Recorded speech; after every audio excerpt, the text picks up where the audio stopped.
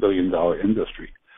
That's for adults, run by adults, for adults at the expense of kids. The professionalization of youth sports is really problematic in this country, and boy, then you've got the professionalization of college sports and certainly professional sports, and it's all squeezing on the life of young people.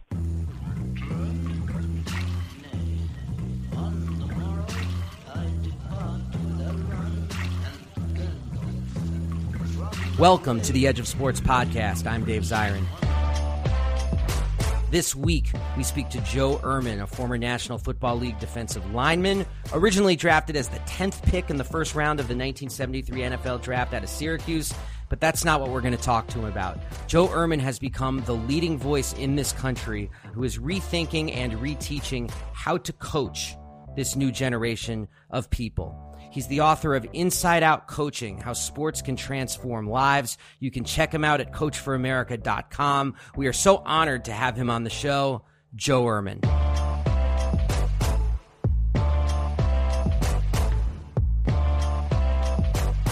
So, Joe, I think of your work as the work of someone who's trying to claim what is best about sports. Is that accurate? Is that the best way to describe what you do?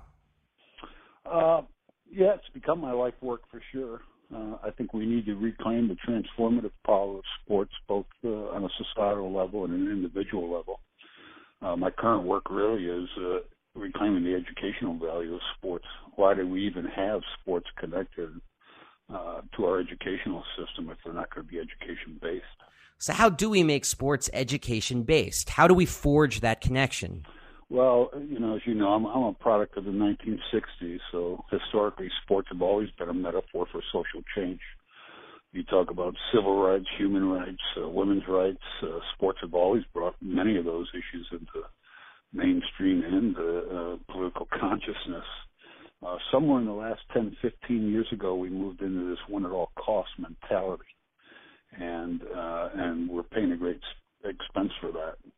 So if you look at interscholastic sports today, basically every study shows that the longer athletes play, the higher levels they attain, the more morally and ethically callous they become. There's something leukemic beginning in youth sports all the way to the upper levels that's not healthy for this country, our communities, or citizens.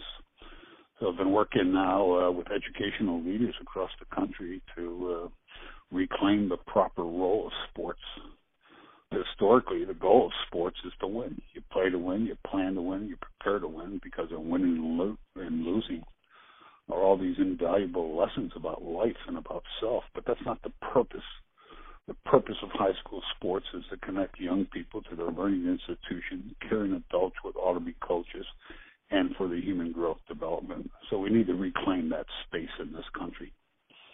Have these germs in sports, have they always existed, or do you think this is something new that's come with the modern age? Well, I think it's kind of morphed. I think historically it's really been built around unhealthy masculinity. And I would say in the last 15, 20 years, it's just, you look at the youth sports industry today, that's a $15 billion industry. That's for adults, run by adults, for adults at the expense of kids. So I think the professionalization of youth sports is really problematic in this country. And boy, then you've got the professionalization of college sports and certainly professional sports, and it's all squeezing on the life of young people. My son wants to play youth sports. What should I be looking for in the person who is coaching my kid? Is the key question whether or not, as you've put it in your writing, transformational or transactional? And can you explain what that means? Well, you're exactly right. There's two kinds of coaches. Transactional coaches that basically use young people for their own identity, validation, empowerment, often at the expense. Coaching has an extrinsic value. It's never about what's going on in the lives of players. And there's transformational coaches that understand the position they have in the lives of young people, and they're going to use that to change the arc of every young person's life. So I think when you go to a youth sports program and they can't tell you what the purpose is, we all know what the goal is. The goal is to win, but what is the purpose? So every transformational coach ought to have a clear transformational purpose statement. What is the purpose of their coaching? what's the purpose of that youth program? So, as you know, I was a long-time high school coach, and I had to figure out my purpose. So I coach to help boys become men of empathy and integrity who lead, be responsible, and change the world for good. So when you have a youth program, they can't tell you what the purpose is. The coaches aren't developed, have no understanding of the developmental age in which they're coaching. That's really problematic. Now, you said that a coach should have a purpose. Should this purpose be articulated to players and parents, or is this just more like a catechism that they should say to themselves and hold to their hearts? No, I think it has to be articulated within that athletic department or that youth league. What is the purpose of that league? Is it just about winning? If your purpose isn't aligned with your goal, then your goal is going to become your purpose, and it's often going to be at any cost. And most of that cost is the development of young people. So, I run a national program now with high school coaches. Boy, we want every athletic department to state what their purpose is. What is the purpose of that within the educational school system, within that community? Then parents need to know. Parents are going to make up a story about what your purpose is as a coach if you don't tell them. I wanted to be held accountable based on what my purpose was. My goal was to win, but the scoreboard always doesn't dictate the difference I'm making in the lives of young people. So I think if we're ever going to alleviate many of the, we got a crisis in America. I've been working with athletic directors for a long time now. And out in California, they've got a 40% turnover rate. Minnesota, 25% turnover rate of athletic directors. It's become untenable with just the pressures to win, both above with administration and with parents. So the purpose has got to be stated, and that's what you want to be held accountable. How am I helping your boy become a man? How am I developing his moral character? If I'm not doing that, then you probably don't want me coaching your boy. You talk about working with high school coaches, but you've also worked with the pros. How does that teaching change, if at all, when you move from the high school level to the multi-billion-dollar business that is the National Football League? Well, on a player level, they really don't. Not only should every coach have a transformational purpose, every player ought to have a teammate purpose, or is a clear, succinct statement about the difference you're trying to make in the lives of your teammates. What are your responsibility to them? So I worked, in the NFL for a long time, still do, going from team to team on player conduct issues. Would have every player develop their transformational purpose statement. So when you walk in that facility, you know what your responsibility is to your teammates. So on that level, it doesn't transcend at all. And I think that when you look at the professional levels, those coaches that can build relationships, have a concern about their players, well, they're 9 out of 10 times they're going to win more. They're going to get more out of their players as well. You've written a great deal and you've spoken out a great deal about how sports can develop toxic masculinity, and that, of course, translates to sexism and homophobia. Have you seen with your own eyes that sports can be something that unteaches toxic masculinity? Yeah, very much so, and that's a kind of a big part of what I do. So you have to teach what healthy masculinity looks like. In order to teach that, you have to name what's toxic within that culture. So every boy is put inside this man box, and you learn at a very early age. It's called having. By the time boys are 3 to 5 years old, they've already been split in two. Masculine qualities, feminine qualities. And those masculine qualities are elevated over the feminine qualities. It's really interesting when you look at, there's two types of character. There's performance character and there's moral character. Performance character has to do with relationship to self. So things like grit, self-determination, overcoming obstacles, those have to do with performance. Moral character are things like kindness and trust, respect, empathy, moral courage. Those basically are seen as feminine qualities. And in the sports world, we lift up the performance of what we identify as masculine. Or if we're ever going to grow healthy men, fight toxic masculinity, we've got to put those things on equal, on parallel developmental scale. So you've got to teach that, and that's the beauty of team sports.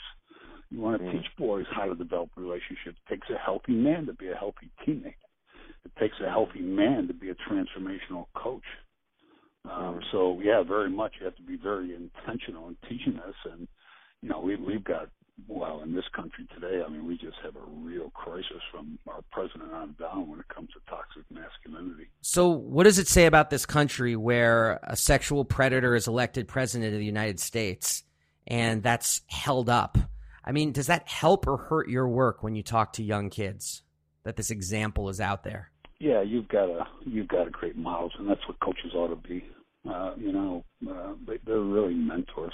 The difference in young people's lives has to do with mentorship.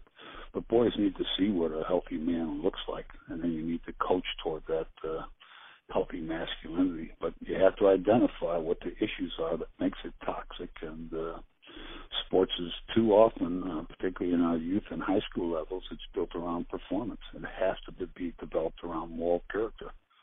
So to me, the antidote to most of our social problems in America today, if we ever developed empathy in men, young boys, the ability to understand what other people are feeling, what causes those feelings, and then we develop the moral courage, their ability to speak and stand on values in face of their fears, we start addressing a lot of these issues. So, in football, you say you can't play if you can't block and tackle. I don't think you can be a healthy man if you don't have a healthy sense of empathy, a connection to other human beings, and then understand it's not enough to just understand what people are feeling, but how do you create change? How do you advocate? How do you elevate other human beings? So when you look at this young generation of young boys who you're working with and coaching, are you hopeful or despondent? No, I'm very hopeful. I think millennials today understand they're going to grow up. They're going to have their wives are going to be working. They're going to have shared responsibility. I think in many respects it's a much kinder, gentler. Not that we don't have a lot of work to do, and not that there's not a lot of toxic masculinity, but I think we are heading in the right direction. On a bit of a different note, Joe, I know you believe so strongly in the importance of the team and the team working together to act as one to build a community.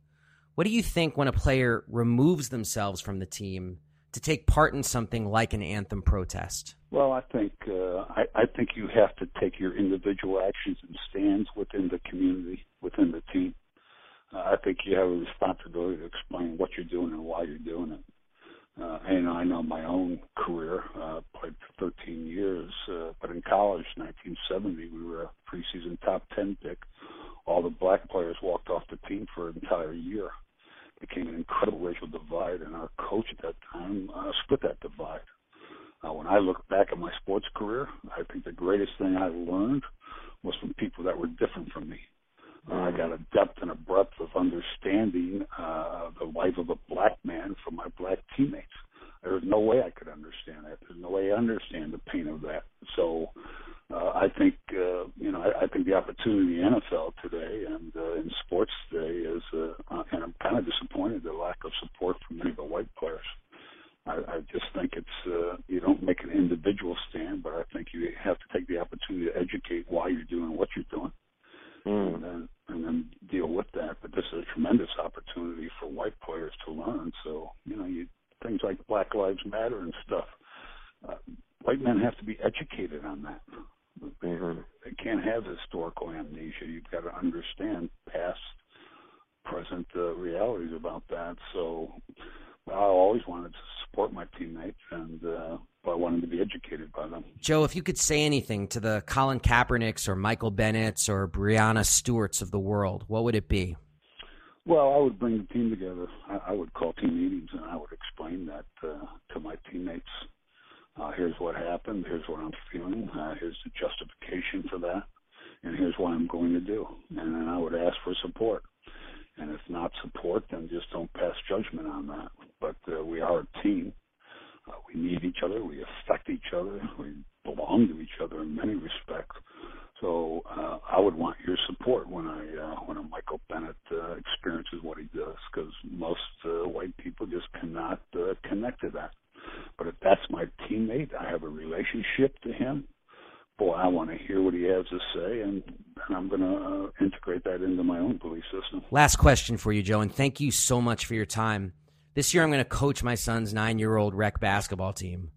What would you say to a room of 8 basketball-obsessed 9-year-olds? I'll take some notes here. Well, again, I'd go back and I'd make sure they understand what your purpose is. Your purpose, and I think every transformational coach in some sense has a purpose to help boys become men. And masculinity, to me, is built around two things. It's built around around relational connectivity. I want to play team sports because I want to be connected to my teammates. The second part is commitment to a cause. A team is a set of relationships for a cause. You got to build relationships. You don't compete against each other. There's this team quest for excellence, and then it's about commitment to that cause. So I just think you have to teach boys that athletic performance does not equate to masculinity, where that assist is just as important as the pass.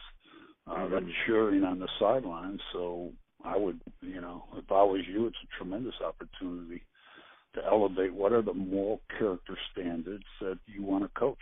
And every time a player does that, you celebrate that and elevate that and affirm that. Those are moments of greatness. So you're going to teach your boys how to be empathic. Boy, you're on that bench coaching. It's not just about X's and O's. How does it feel to miss that shot? What about when an opponent gets hurt? You want to continue to develop that and affirm that. Joe Ehrmann, thank you so much for your time. What website can people go to show people what you do? Yeah, Inside Out Initiative, InsideOutInitiative.org. We're in about 10 states right now, work through state high school associations and with principals and superintendents to reclaim that educational value, the transformative power of sports. Thank you. David, pleasure to be with you. Thank you. And I'll say this. Your son and those boys are lucky to have you be their coach. Just keep in mind, Joe, I might get in touch with you this year. I might have to bend your ear. Feel free. To be a better coach, you got to be a better you. Thank you, Joe. You're making me happy. All right. Good to talk to you, David. Thanks for your work. And you as well. We'll be back right after this with some choice words about the latest in the Michael Bennett Las Vegas police situation. But first, a quick word from The Nation magazine. Look, for 150 years, The Nation has been fearless in the face of all sorts of issues that confront this country. That's why there is no publication more suited for explaining the Trump agenda. This week, I think it's going to be a remarkable issue. We've got Danny McClain on the Black Lives Matter movement. It's a follow-up of where the movement is today. We've got Joan Scott on multiculturalism, feminism, and its discontents. And we've got incredible other stuff as well. Oh my God, I can't even go through it all. It's so good. But people need to check it out. There's also a huge feature about the resegregation of schools in this country that every parent should have to read. People should subscribe to The Nation. You don't need it physically in your hand. You can read it online. Go to thenation.com/subscribe. And please don't forget, if you go to the Nation website and subscribe, you are also supporting the very existence of this podcast. And now, back to the program.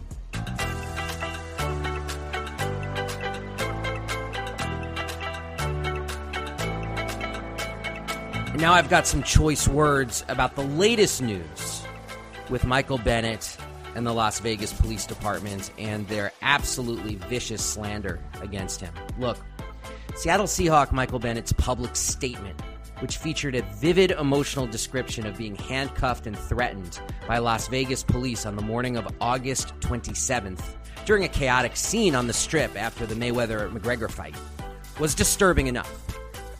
As video and photographic evidence shows, he was put on the ground by Vegas police and handcuffed with a knee put into his back while the primary officer took out a weapon and placed it near the back of his head.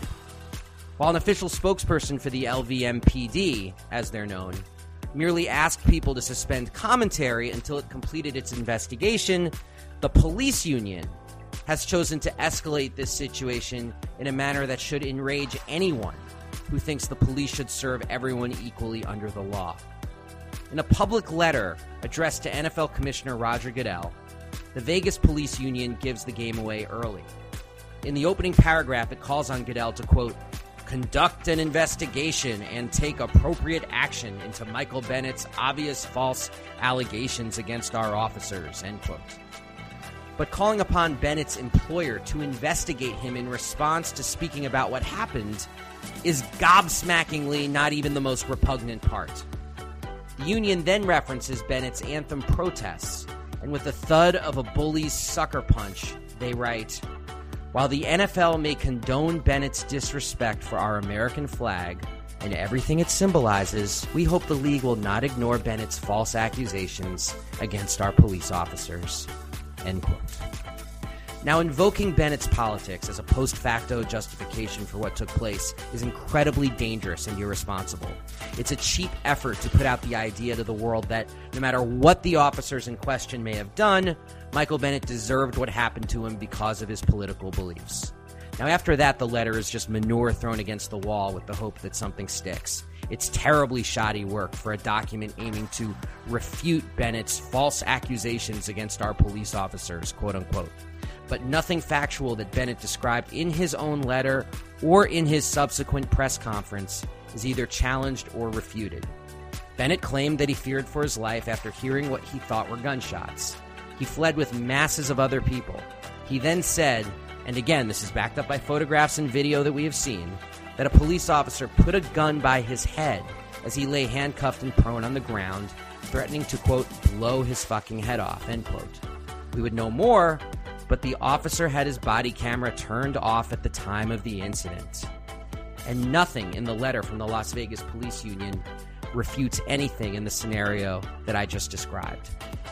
The other deeply distressing part of the letter is its frothing rage at Bennett's statement that racism was a part of why he was singled out as chaos reigned on the Strip.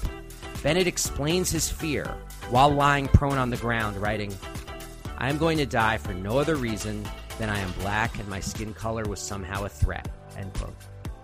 These were Bennett's fears. They are not subject to debate.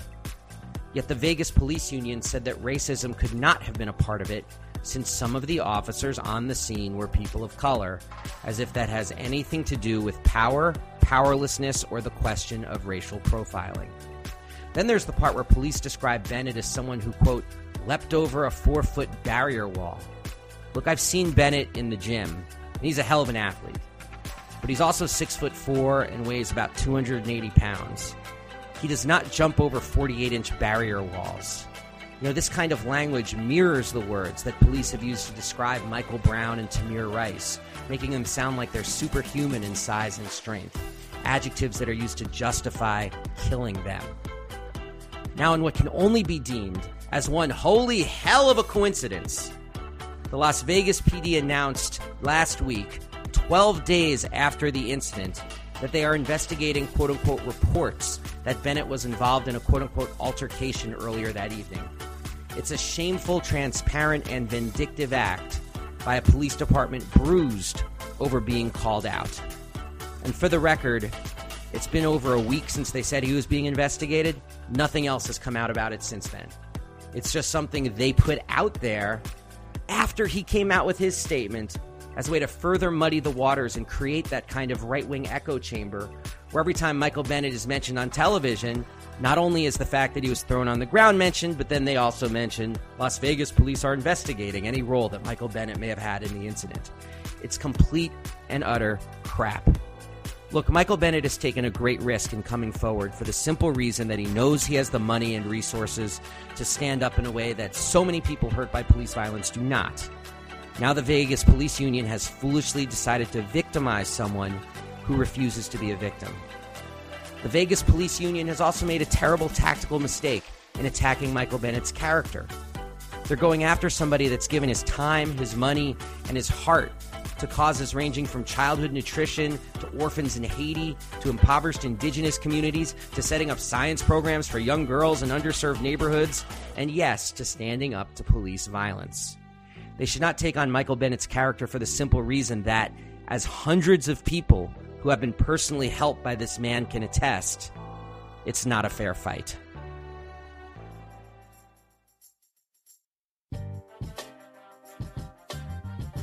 And those choice words flow directly into this week's Just Stand Up Award. Just stand up! There is obviously a great deal of pressure on Michael Bennett right now. And there's also a great deal of pressure on people to not speak out upon his behalf. And yet, this past week in The Nation magazine, we posted a signature ad that was really signed by some remarkable people saying that they are standing in solidarity with Michael Bennett. The signature ad reads as following. I'll just read the very end of it. It says, Michael Bennett has been sitting during the anthem precisely to raise these issues of racist injustice that are now an intimate part of his life. Now we stand with him. I just want to read out who signed on to this because it's just such a dope combination of athletes, activists, and academics. The big three. 3 A's, baby. The AAA sign up. Check this out. So you got Mahmoud Abdul-Rauf, 9-year NBA veteran, civil rights activist. You got Chris Borland. If you remember Chris Borland, he was the person who played 1 year in the NFL and then left because of concussion concerns. He was a teammate of the next person I want to tell you who signed on, Colin Kaepernick, who is on this list. That's a big deal because Colin Kaepernick hasn't done a lot of political things other than give away hundreds of thousands of dollars over the last 6 months. But him signing on to this list is a huge deal. You also have John Carlos, the 1968 Olympian, Sue Bird of the Seattle Storm, Angela Davis, the author of Freedom is a Constant Struggle and the icon that she is, Dr. Harry Edwards, icon that he is, Nora Ericott, who's a human rights attorney and assistant professor at George Mason University, who spoke on a panel with Michael Bennett and I here in D.C., Eddie Glaude Jr., who's the chair of the Department of African American Studies at Princeton, Melissa Harris Perry. You might remember her from the Nerdland show, the MHP show on MSNBC, and now she's the director of the Anna Julia Cooper Center at Wake Forest. Craig Hodges, 10-year NBA vet. Patrisse Khan-Cullors, co-founder of the Black Lives Matter movement. Naomi Klein, author of No Is Not Enough. Macklemore, hip-hop artist, Seattle-based. That's the connection. Dave Megacy, former NFL player, author of Out of Their League. Ibtihaj Muhammad, former guest on this show, Olympic medalist. Martina Navratilova, the tennis icon. Bree Newsome, she's the one who climbed up the flagpole and pulled down the Confederate flag. Imani Perry, another professor at Princeton University. Kevin Powell, the great lecturer and author. Eric Reed, strong safety, San Francisco 49ers. Megan Rapinoe of the Seattle Reign, who took a knee during the anthem last year. Arundhati Roy, one of the most famous authors on earth. Keeanga Yamada Taylor, who wrote From Black Lives Matter to Black Liberation. Michael Skolnick, co-founder of the SOS Agency. People might know Skolnick from television, constant talking head against racism. Breonna Stewart of the Seattle Storm. Atan Thomas, NBA veteran who I do the show The Collision with. Opal Tometi, who's a co-founder of Black Lives Matter. Heather Ann Thompson, who won a Pulitzer Prize for a book I'm reading right now, which I love, called Blood in the Water, The Attica Prison Uprising of 1971 and Its Legacy. Cornel West, name speaks for itself. And Jesse Williams, the actor and activist. That's one hell of a list. That's a hell of a combination of people stepping up to say that they're not going to put up with what Las Vegas police are doing. And in this era, I really do believe that takes a lot of spine and a lot of sand to do that. So that's who the Just Stand Up Award goes to. The Just Sit Your Ass Down Award. Sit your ass down. Goes to ESPN and their reprimand of Jemele Hill, the host of SportsCenter, a.k.a. The Six, a friend of the show, Jemele Hill, and we stand by our friends on this show. And, of course, she was a guest. People can go to edgeofsportspodcast.com to listen to our interview with Jemele Hill. Look, the facts are the facts are the facts. She was suspended for telling the truth. And as the old expression goes, you tell the truth, you shame the devil. And what did she say? She said that Trump is a white supremacist. That's what she said. To me, I don't even understand how this is a partisan question. Donald Trump said that good people march with Nazis, and Donald Trump is undergoing this effort to basically end immigration into this country. He has a goal of cutting it in half in 2 years, and to do that would take a violent change to how people enter this country. And of course, he's not talking about people entering from Europe or Canada. He's talking about people entering from Latin America, as well as sub-Saharan Africa and the Arab world. It is about the whitening of America, and it's about having immigration policy that punishes people effectively for not being European. And let's not forget also that Donald Trump just happens to be somebody who's going out of his way to defend these Confederate monuments. I mean, my goodness, to not call him a white supremacist is like looking up at the sky and saying, hey, look, it's green. It is stating a fact. And of course, she's been bombarded by trolls and bots and all the rest of it, and ESPN caved to that and reprimanded her. First of all, I want to give serious props to Jemele Hill, because Jemele Hill is somebody who, from what she told me, has apologized for violating ESPN's social media policy, but she has not apologized for her words, nor should she. But I want to take issue with ESPN's social media policy. I want to take issue with a network that is so hypersensitive about these issues that they'll take a man named Robert Lee and turn him into a national joke by pulling him off a broadcast in Virginia because his name sounds too much like Robert E. Lee. I will say, now to be clear, this was done in conjunction with Robert Lee, but still the decision in and of itself made them look like they have this political correctness gone amok. And then you see Hank Williams Jr., Captain Confederacy, the man who called Obama Hitler, is brought back to be the face of their most important primetime property, Monday Night Football. I mean, ESPN, you know what they remind me of so much? Is they remind me of the NBA during the last years of David Stern, when he was trying to clutch so tightly the league that he was like he was giving everybody constipation. And I would argue that the style of play on the court reflected David Stern's management. It's how you had all of those years where like the Pistons were competing for the NBA title, and I mean, it was not good basketball. And I really think one of the reasons why it wasn't good basketball was that David Stern had everybody's butt cheeks clenched so tightly, nobody wanted to do anything. And I think now it's no coincidence that in the era of Adam Silver and Michelle Roberts working together, that you have these teams like the Golden State Warriors that have a flow to their game that's much more pleasing to the eye. Now, there is a connection there between how a league is run and whether you treat the people who work in that league as men or as children.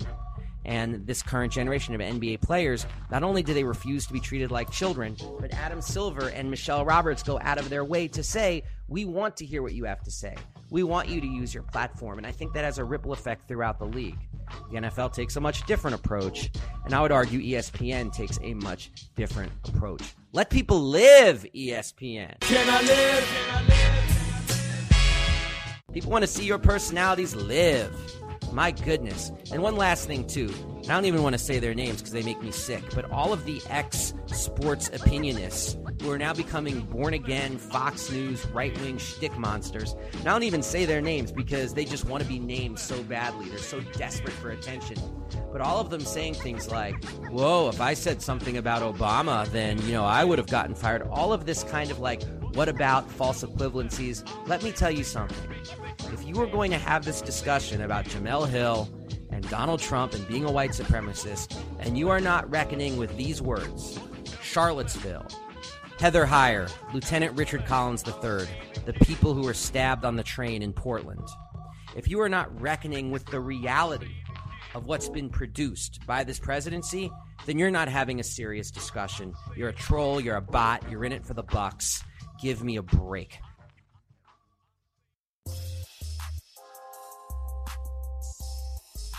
And now a quick word from the second best podcast that The Nation magazine hosts, Start Making Sense. We keep trying to draw them into a feud, but it's not happening. I might have to use more direct action to make that the case. Look, Start Making Sense is a great pod. Their episode this week is called Behind Trump's Heartless Attack on the Dreamers. John Nichols is a guest, plus Elizabeth Holtzman, who's going to be speaking about Robert Mueller, and Joan Walsh is going to be debating about would we be better off if Trump was impeached and Mike Pence was president. And they have quite a back and forth about that. Be careful for the devil you wish for, I guess is the word that we might want to say about that. But you got to listen to Start Making Sense if you want to be able to understand the terms of that debate. It's the second best podcast run by The Nation. It posts every Thursday, and you can check it out at thenation.com. And now, back to the program.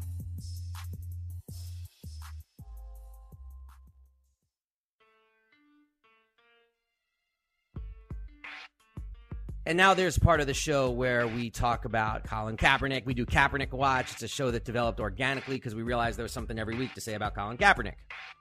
This week, we're going to talk about week 1 of the NFL season and the fact that the quarterback play was so abysmal that it was the moment that Donald Trump became president. No, it was so abysmal that 18 quarterbacks, 18, had lower passer ratings in week 1 than Colin Kaepernick had all of last season, 90.7. It is absurd that he is not in this league, but don't take my word for it.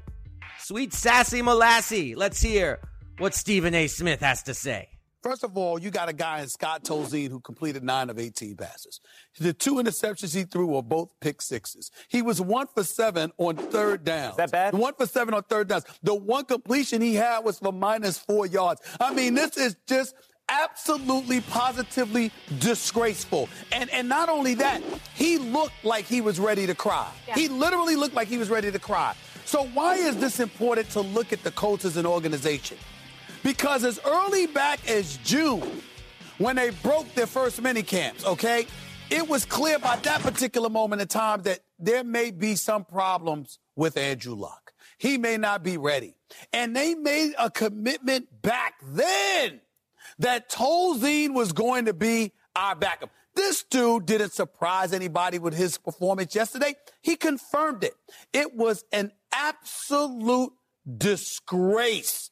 And there's just no excuse not to have somebody like Colin Kaepernick sitting at home when that man is quarterbacking in the National Football League. I'm sorry. As people might know, I don't normally play Stephen A. Smith on this show, but that time I do believe it was worth it. And by the way, I'd be remiss. Obviously, my mind is so caught up with Michael Bennett and what's happening to him. As listeners know, I'm doing a book with him. I feel like, his trauma is my trauma in terms of going through this because I speak to him all the time, so it's in my head. But I'd be remiss if I didn't give a massive shout-out to Sloane Stephens, the daughter, by the way, of John Stephens, who is a badass running back in the NFL for the New England Patriots.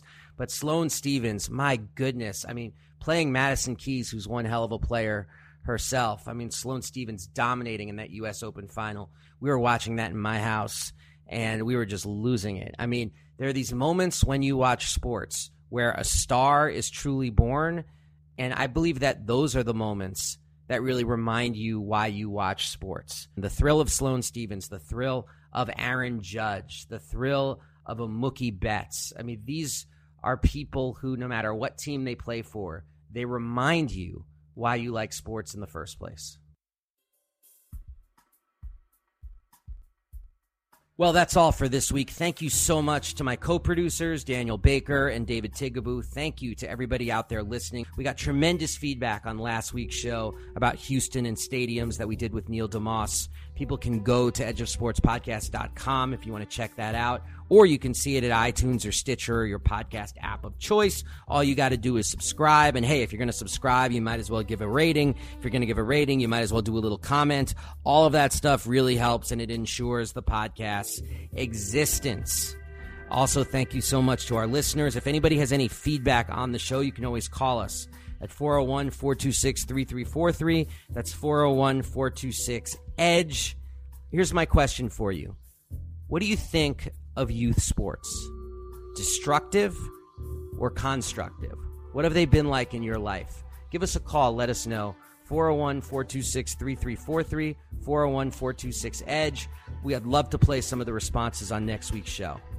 Remember, you can always reach me, Dave Zirin. Over Twitter is really the best way to do it, at Edge of Sports. I'm pretty good at responding to folks. Thank you to everybody for listening. Hopefully by next week's show, I'm going to have some good footage on our rally that's taking place in front of the Seattle Seahawks Stadium for Michael Bennett. By the time you hear this, it would have happened already. It's being sponsored by the NAACP. One of Michael Bennett's brothers is going to be there, not Martellus. It should be a fascinating spectacle. Thank you, everybody. Stay frosty out there. We are out of here. Peace.